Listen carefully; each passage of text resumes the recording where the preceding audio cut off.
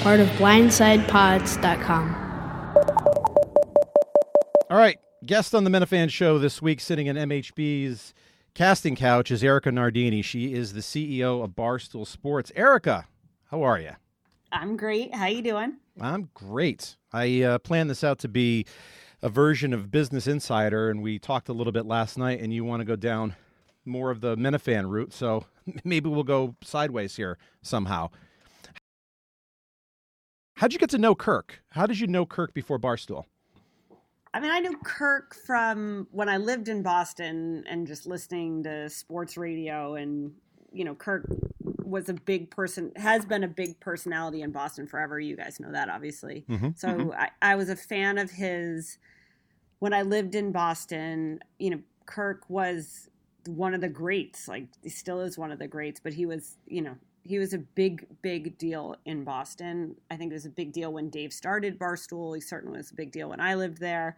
So I only knew him in that way as like a listener. And then when I came to Barstool, I guess maybe, you know, he had guested on KFC radio a couple times. He came down to the office once or twice. And personally, I just always liked seeing him. I always liked Kirk very much. I thought his story was really compelling. I thought he was really honest. I thought he was unafraid and kind of true to who he is, which is obviously something we like here. So that's kind of how I got to know him. And I had DM'd him a couple times when it looked like things were going south at EEI, just to be like, hey, you know, you should keep in touch with us. We'd love to keep in touch with you. Dave and I obviously talked about him a lot. So that's kind of how I got to know him. I don't know if that answers your question, but.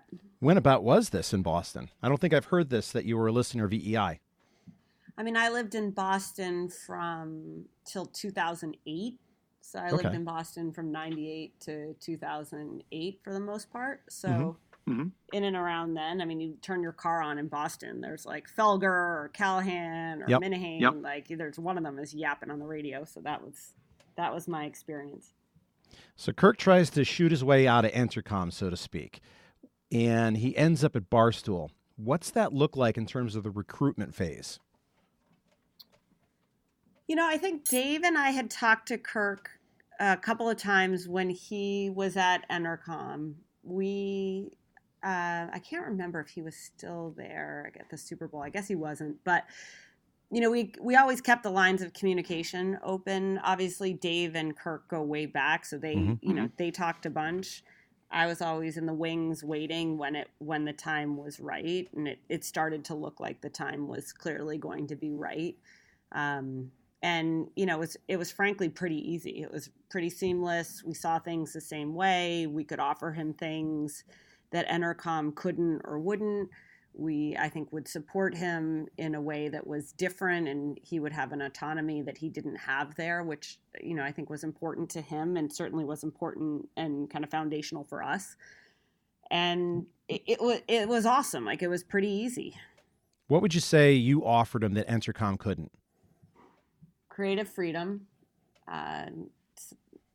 autonomy, the ability to control his show, the ability to think about advertising differently, support.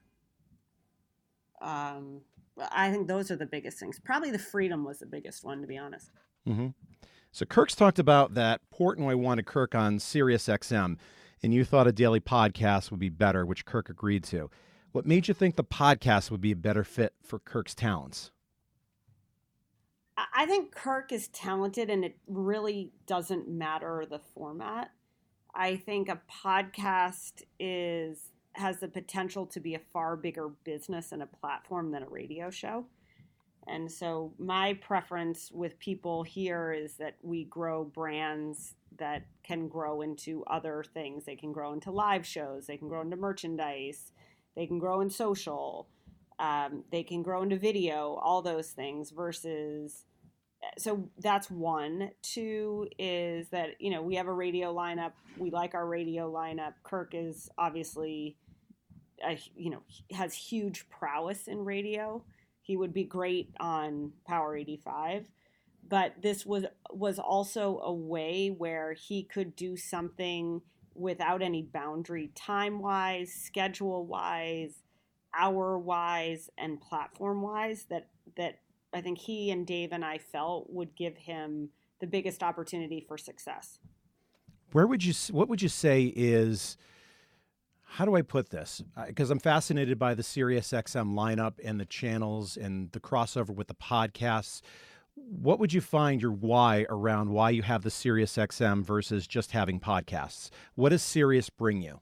Sirius brings us a couple things. So don't forget, so we've been on Sirius since December 2016, maybe? We had one show December 2016. And then we moved that to 12 hours of live radio, I want to say January or February 2017. So obviously Sirius saw the impact of Barstool fairly quickly. We moved from having, I think, one 2-hour show to an entire channel. It was the first time for us that we became linear. So we, and by that I mean we have to show up every day and do 12 hours of consecutive live programming. At the time at Barstool, we weren't doing as much audio and video as we're doing now. And none of it, because we're from the internet, it's an internet company, it's not linear. So if you talk to people who come out of radio stations or who come out of television, they're like, hey, what's at the 9 o'clock hour? What's in the 9 o'clock hour or in the 6 o'clock hour? What's in the A block, B block, C block, D block, right? That's how media people, content people think and speak and act and program. And we were like all over the fucking place. Like we were making videos of this length and that length. Sometimes we did podcasts. Other times we didn't. We wrote a lot of blogs. So Sirius forced us to do the same thing every day at the same time every day in generally a format that worked every day. So it gave us muscle as a company that we didn't have. We didn't have to, when you make a podcast, you kind of like show up and record your podcast. You may pre-prepare some stuff, but there's no time limit on it. There's no real schedule for it.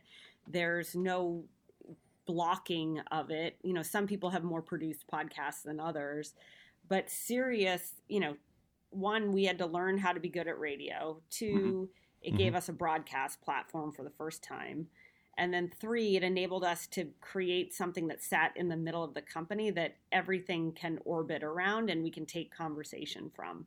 So, in the reality show that's Barstool, Kirk comes on the radio, he's screaming at Willie, that goes into social, that gets played out in Kirk's pod. So it kind of feeds the whole beast, if that makes sense.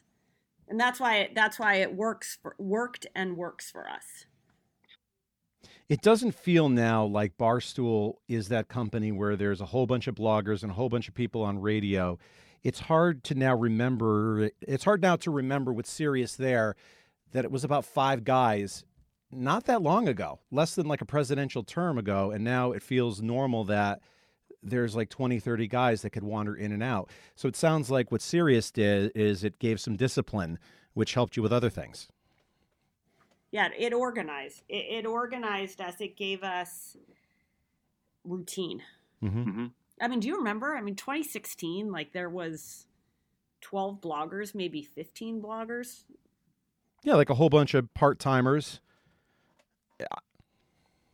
Random people who kind of worked here. There was, there was mostly a blog. It was still mostly a blog at that point. And a blog that would crash a lot of times. I think that was the joke of we can't get an IT guy to fix this. I remember those days. I would only go to the Boston site. You could pick out, I only want the Boston stuff or I only want the Chicago stuff. I wasn't going to the other stuff because I didn't live in that area. Totally. Remember, there was only like a couple random drop downs of the sports, and then there was like Boston, Philly, New York, Chicago, Iowa. Like yeah, Iowa, out of nowhere. Trent hanging out there for Iowa. So it's come a long way. It's like it's evolved a lot. It had a lot of charm back then and was awesome back then. You're right. Like it was a janky platform for sure. Yeah, that was Dave's joke all the time in those years of, oh, the website crashed again. Oh, we have this problem. Hey, do you know an IT guy? I wouldn't even think of that now. It's a mature website. Oh, we still like fuck a lot of stuff up, but yeah, it's more mature. It's certainly more mature. I mean, we've built a pretty awesome tech team. I think they put up with a lot. They do a lot. We do a lot on a shoestring, but we don't have the type of. I think we forget it in here because it's like we're doing so much and we move fast. Like we don't. It wasn't that long ago. It was 2016, so it's less than 3.5 years ago. Yeah, that's less than a presidential term. It's yesterday, and it doesn't feel like that anymore. At least for me, it doesn't. What did you think about Kirk coming? I was excited. So for me, Kirk is the successor to Stern. I was a huge Stern fan. I went to college in New York. I listened to Stern in the 90s. I went and took certain radio courses because I wanted to get in radio because I wanted to be like Howard Stern. And since Stern is not the Howard Stern that I used to listen to, Kirk was the closest thing. I used to listen to Kirk on the weekends, and I remember he had an interview with Jack Edwards where they just went at him on a weekend show. And I remember seeing stuff on social media with everything flying saying it's unfair that you went after him. I'm like, boy, this is great. This is refreshing. This is different.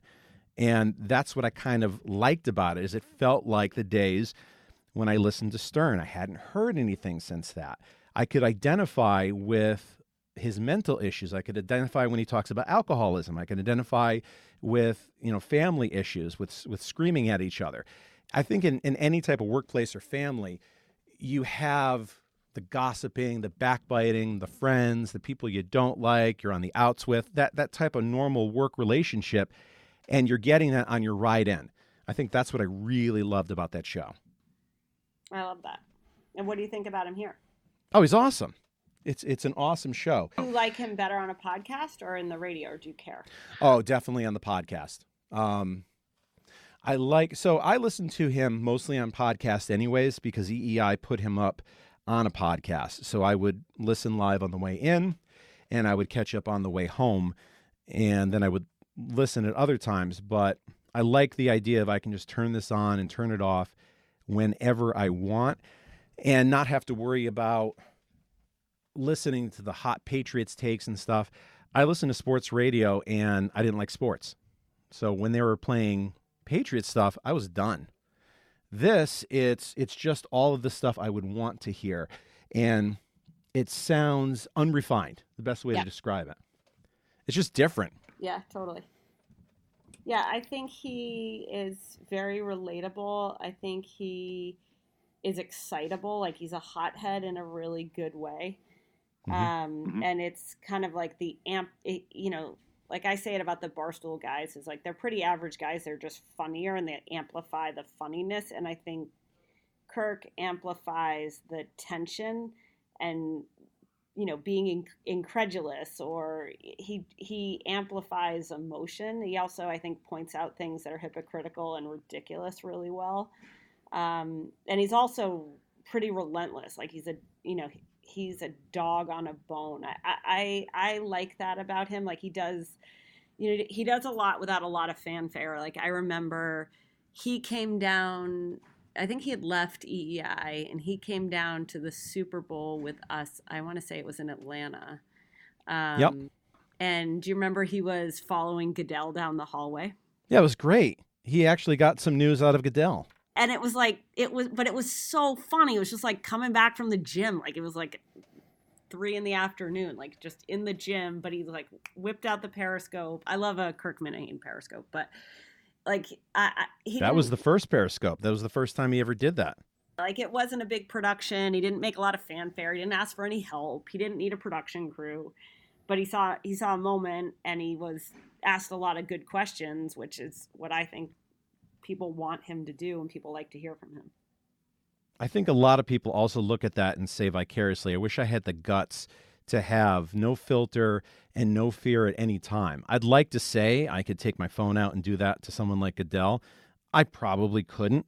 It's not in my nature. I'd probably just, okay, I'm going to cower and do that, unless I knew I really had to do it. The year before, Entercom sent him on a private plane.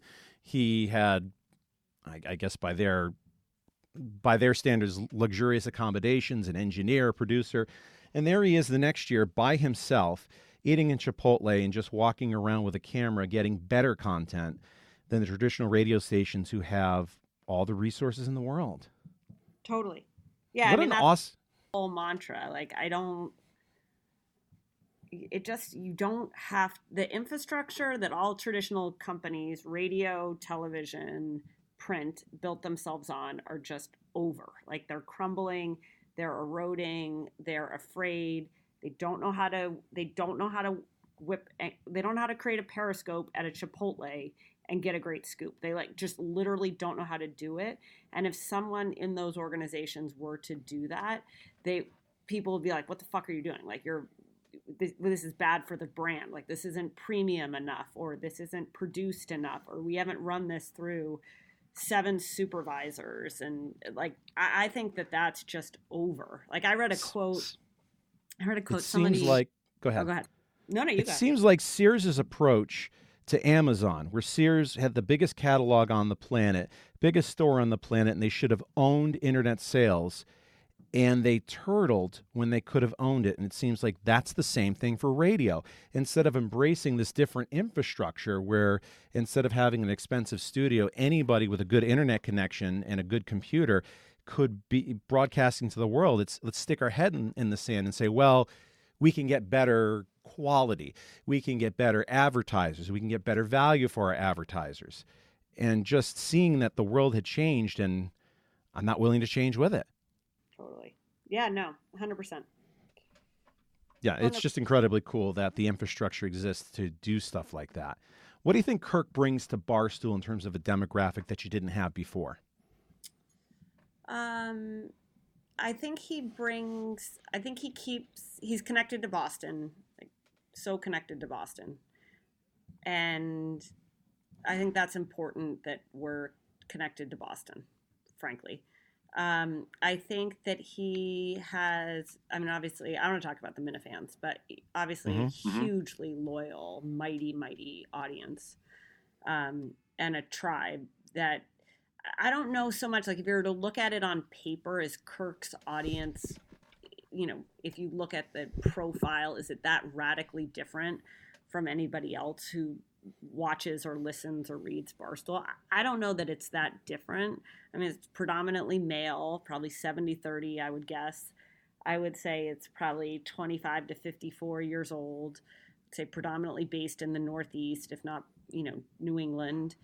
But what I think is different is the relationship that you guys have with Kirk, and the world he creates and that you guys create around him. That's what I think is very different. It's not the demographics. He's incredibly available, incredibly approachable. When we had the rally in Sherborne, and then we had the pizza afterwards at Jack's Abbey, I walked around there and I'm like, Conrad Thompson on Something to Wrestle does these things where they charge people about $100, $150 to do a meet and greet with the hosts. And I look at that and I'm like, I think there's value in that. We did that for free, and he talked to everybody and he took pictures.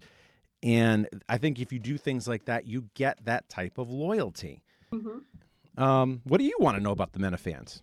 I mean, how would you describe them? Like, how do you describe the Minifans? So that's a really good question. Well, I know you got one in-house in KFC. I'm not sure if it concerns you that he's been spending so much time with parody accounts and stuff, but there's that. They're so different. There's the old Minifans who came along from the WEEI time, and then there's new people. I don't know. It's just, I would say they shouldn't be. There shouldn't be, and I foresaw that this would be like an NWO run-in of some type with our group and their group, and I think they're generally all the same, but it's like we're a Kirk person first and Barstool second. But it's the same audience that would love Barstool. Mm-hmm. But man, there are some times online that if you're a Barstool person first, these groups tussle quite a bit. Oh yeah, Sometimes they hate each other. Fans are a wild bunch. we're mostly pretty nice people. Like if we all get together, we're generally pretty nonviolent, but we're very passionate. It's like it's our guy. It's like this is our sports team is the best way to describe this. This is our Red Sox. This is our New York Giants. Yep, that's right. All right, that's cool. I like that. You had some questions about my partner, MHB, last night. Yeah, so this podcast is going to be boring. I was enjoying what is that? I said, do you think this podcast is going to be boring? I have no idea. If it's boring, well, I get an opportunity to talk to you, and I get the opportunity to learn about business because I like that stuff.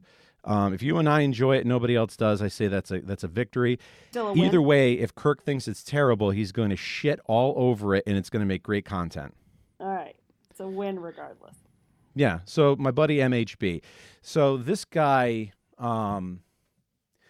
he was sort of like a citizen broadcaster journalist type back last year, writing. So he's got like a little bit of a writing background. He was writing articles.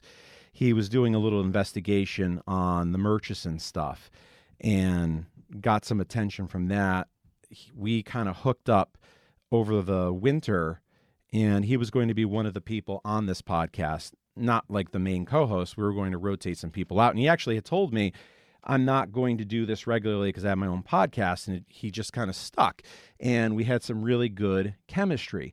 And this summer, there were some things that he just was not the same.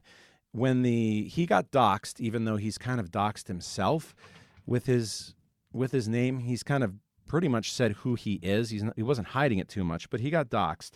And he legit thought that KFC was involved in this. I can't imagine that Clancy would have any incentive or time or interest to be that involved with some guy in Twitter.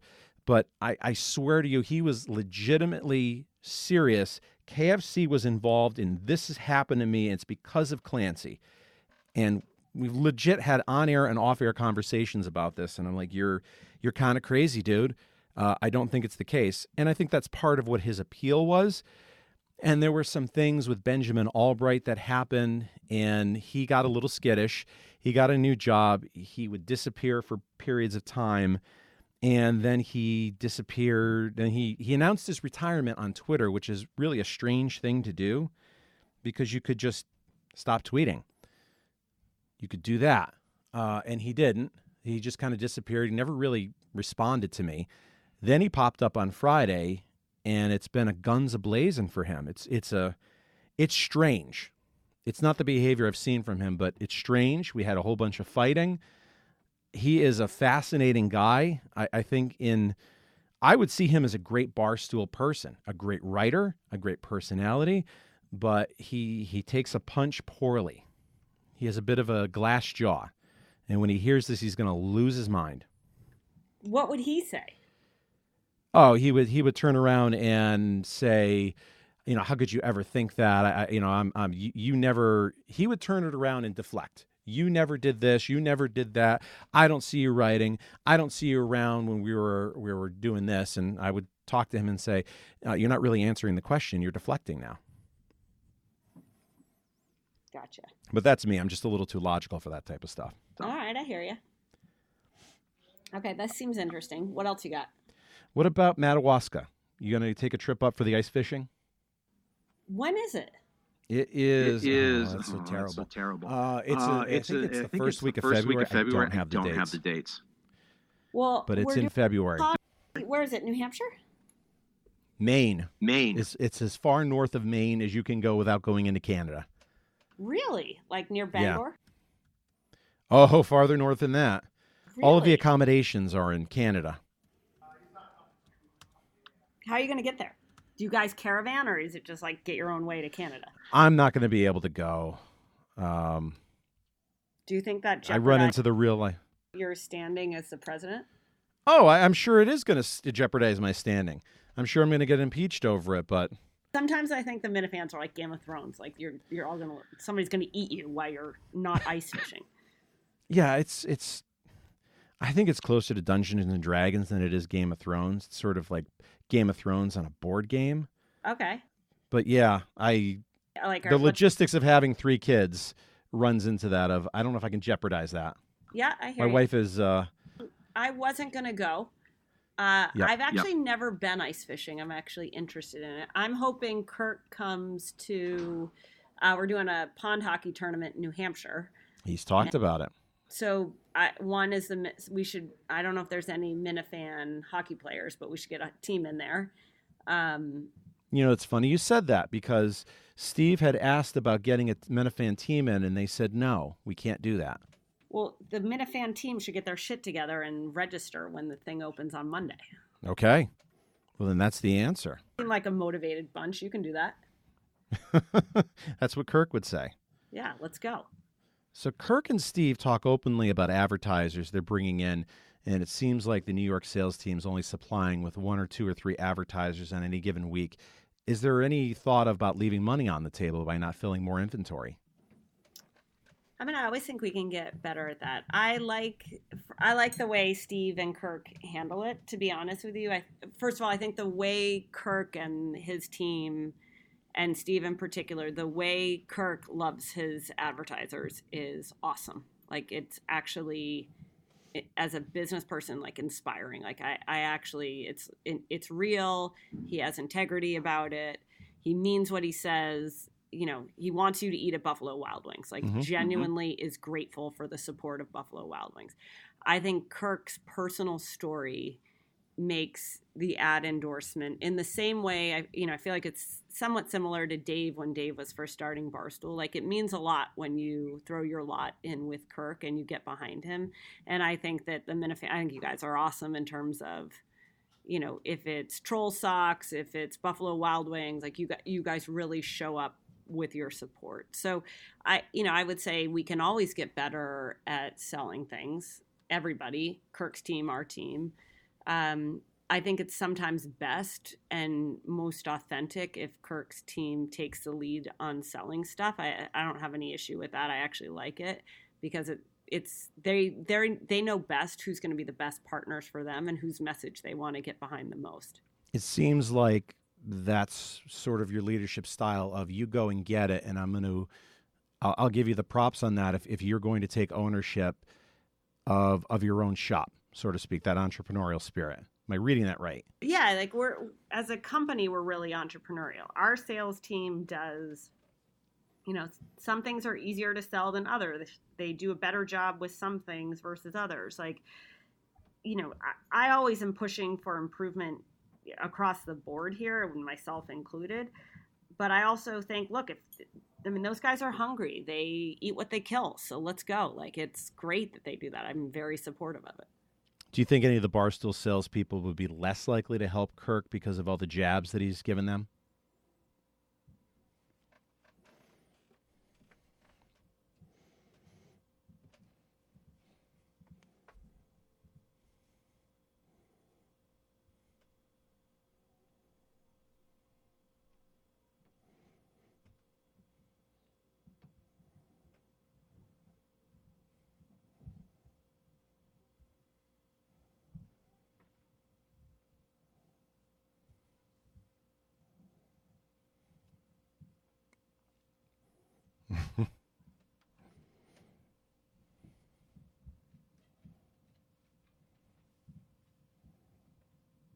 Mm-hmm.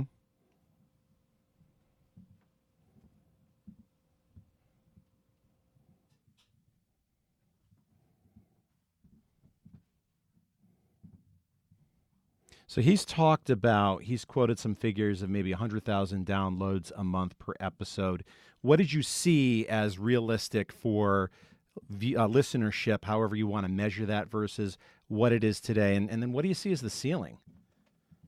I don't think that I think only Kirk can decide what the ceiling is.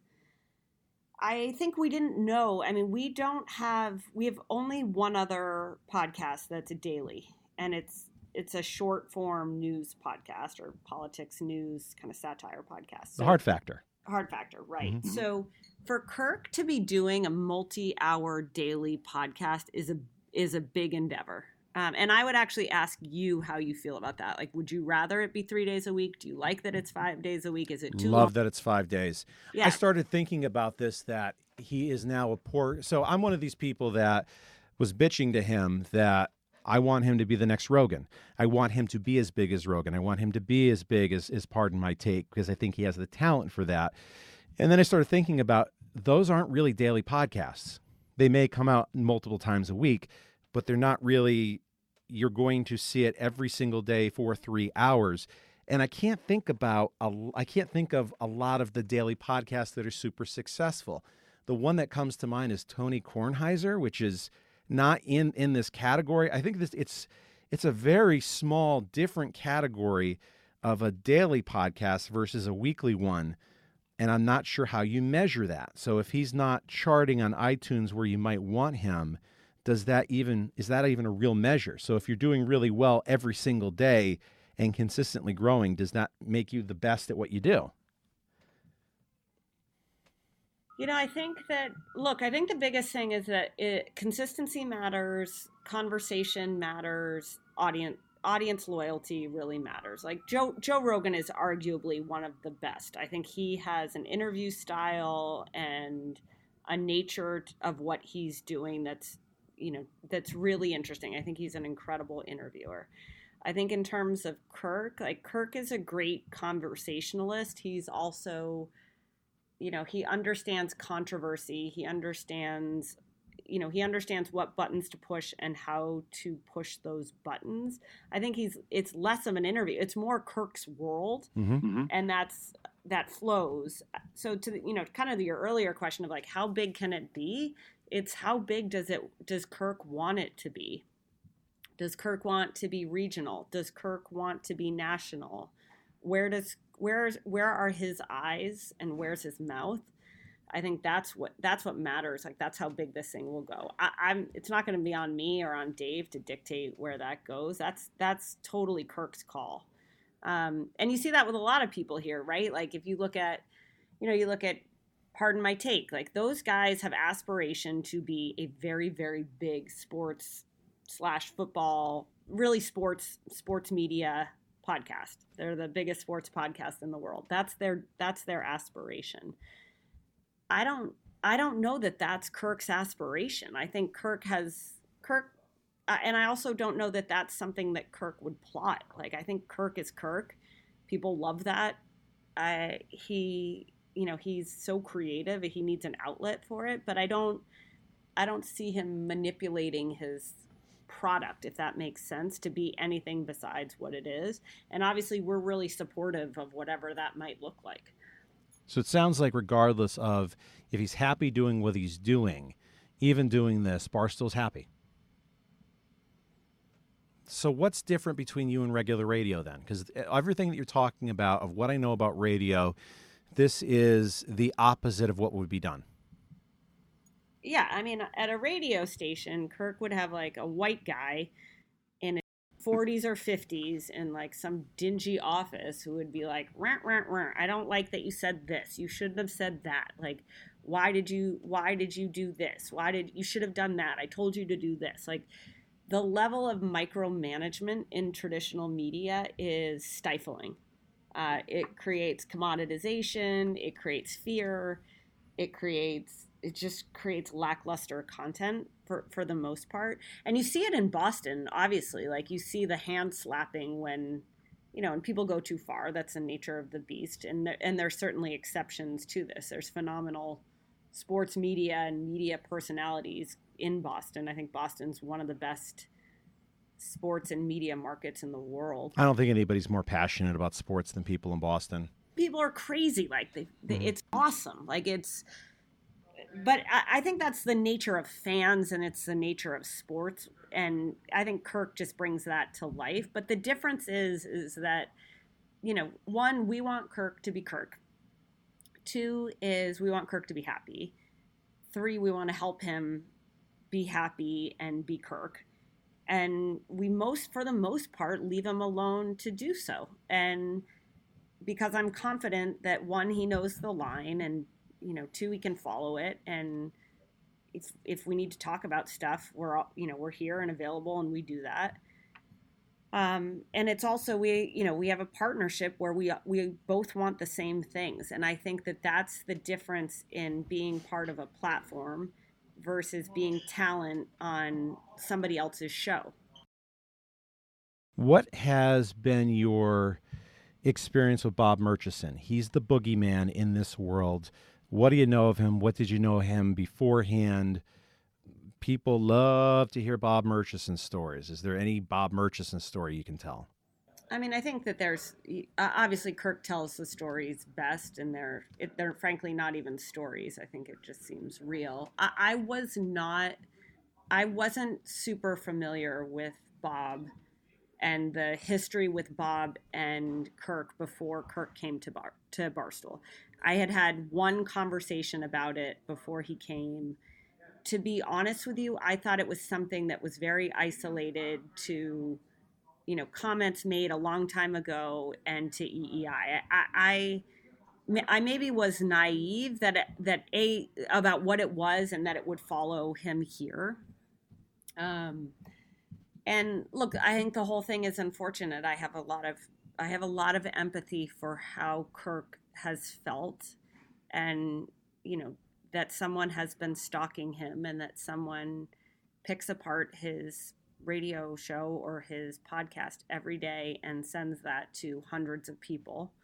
I have a lot of empathy for that. Obviously, Bob was someone who was, offended / hurt / motivated by Kirk and, what Kirk had talked about or continued to talk about, or the mentioning of Bob.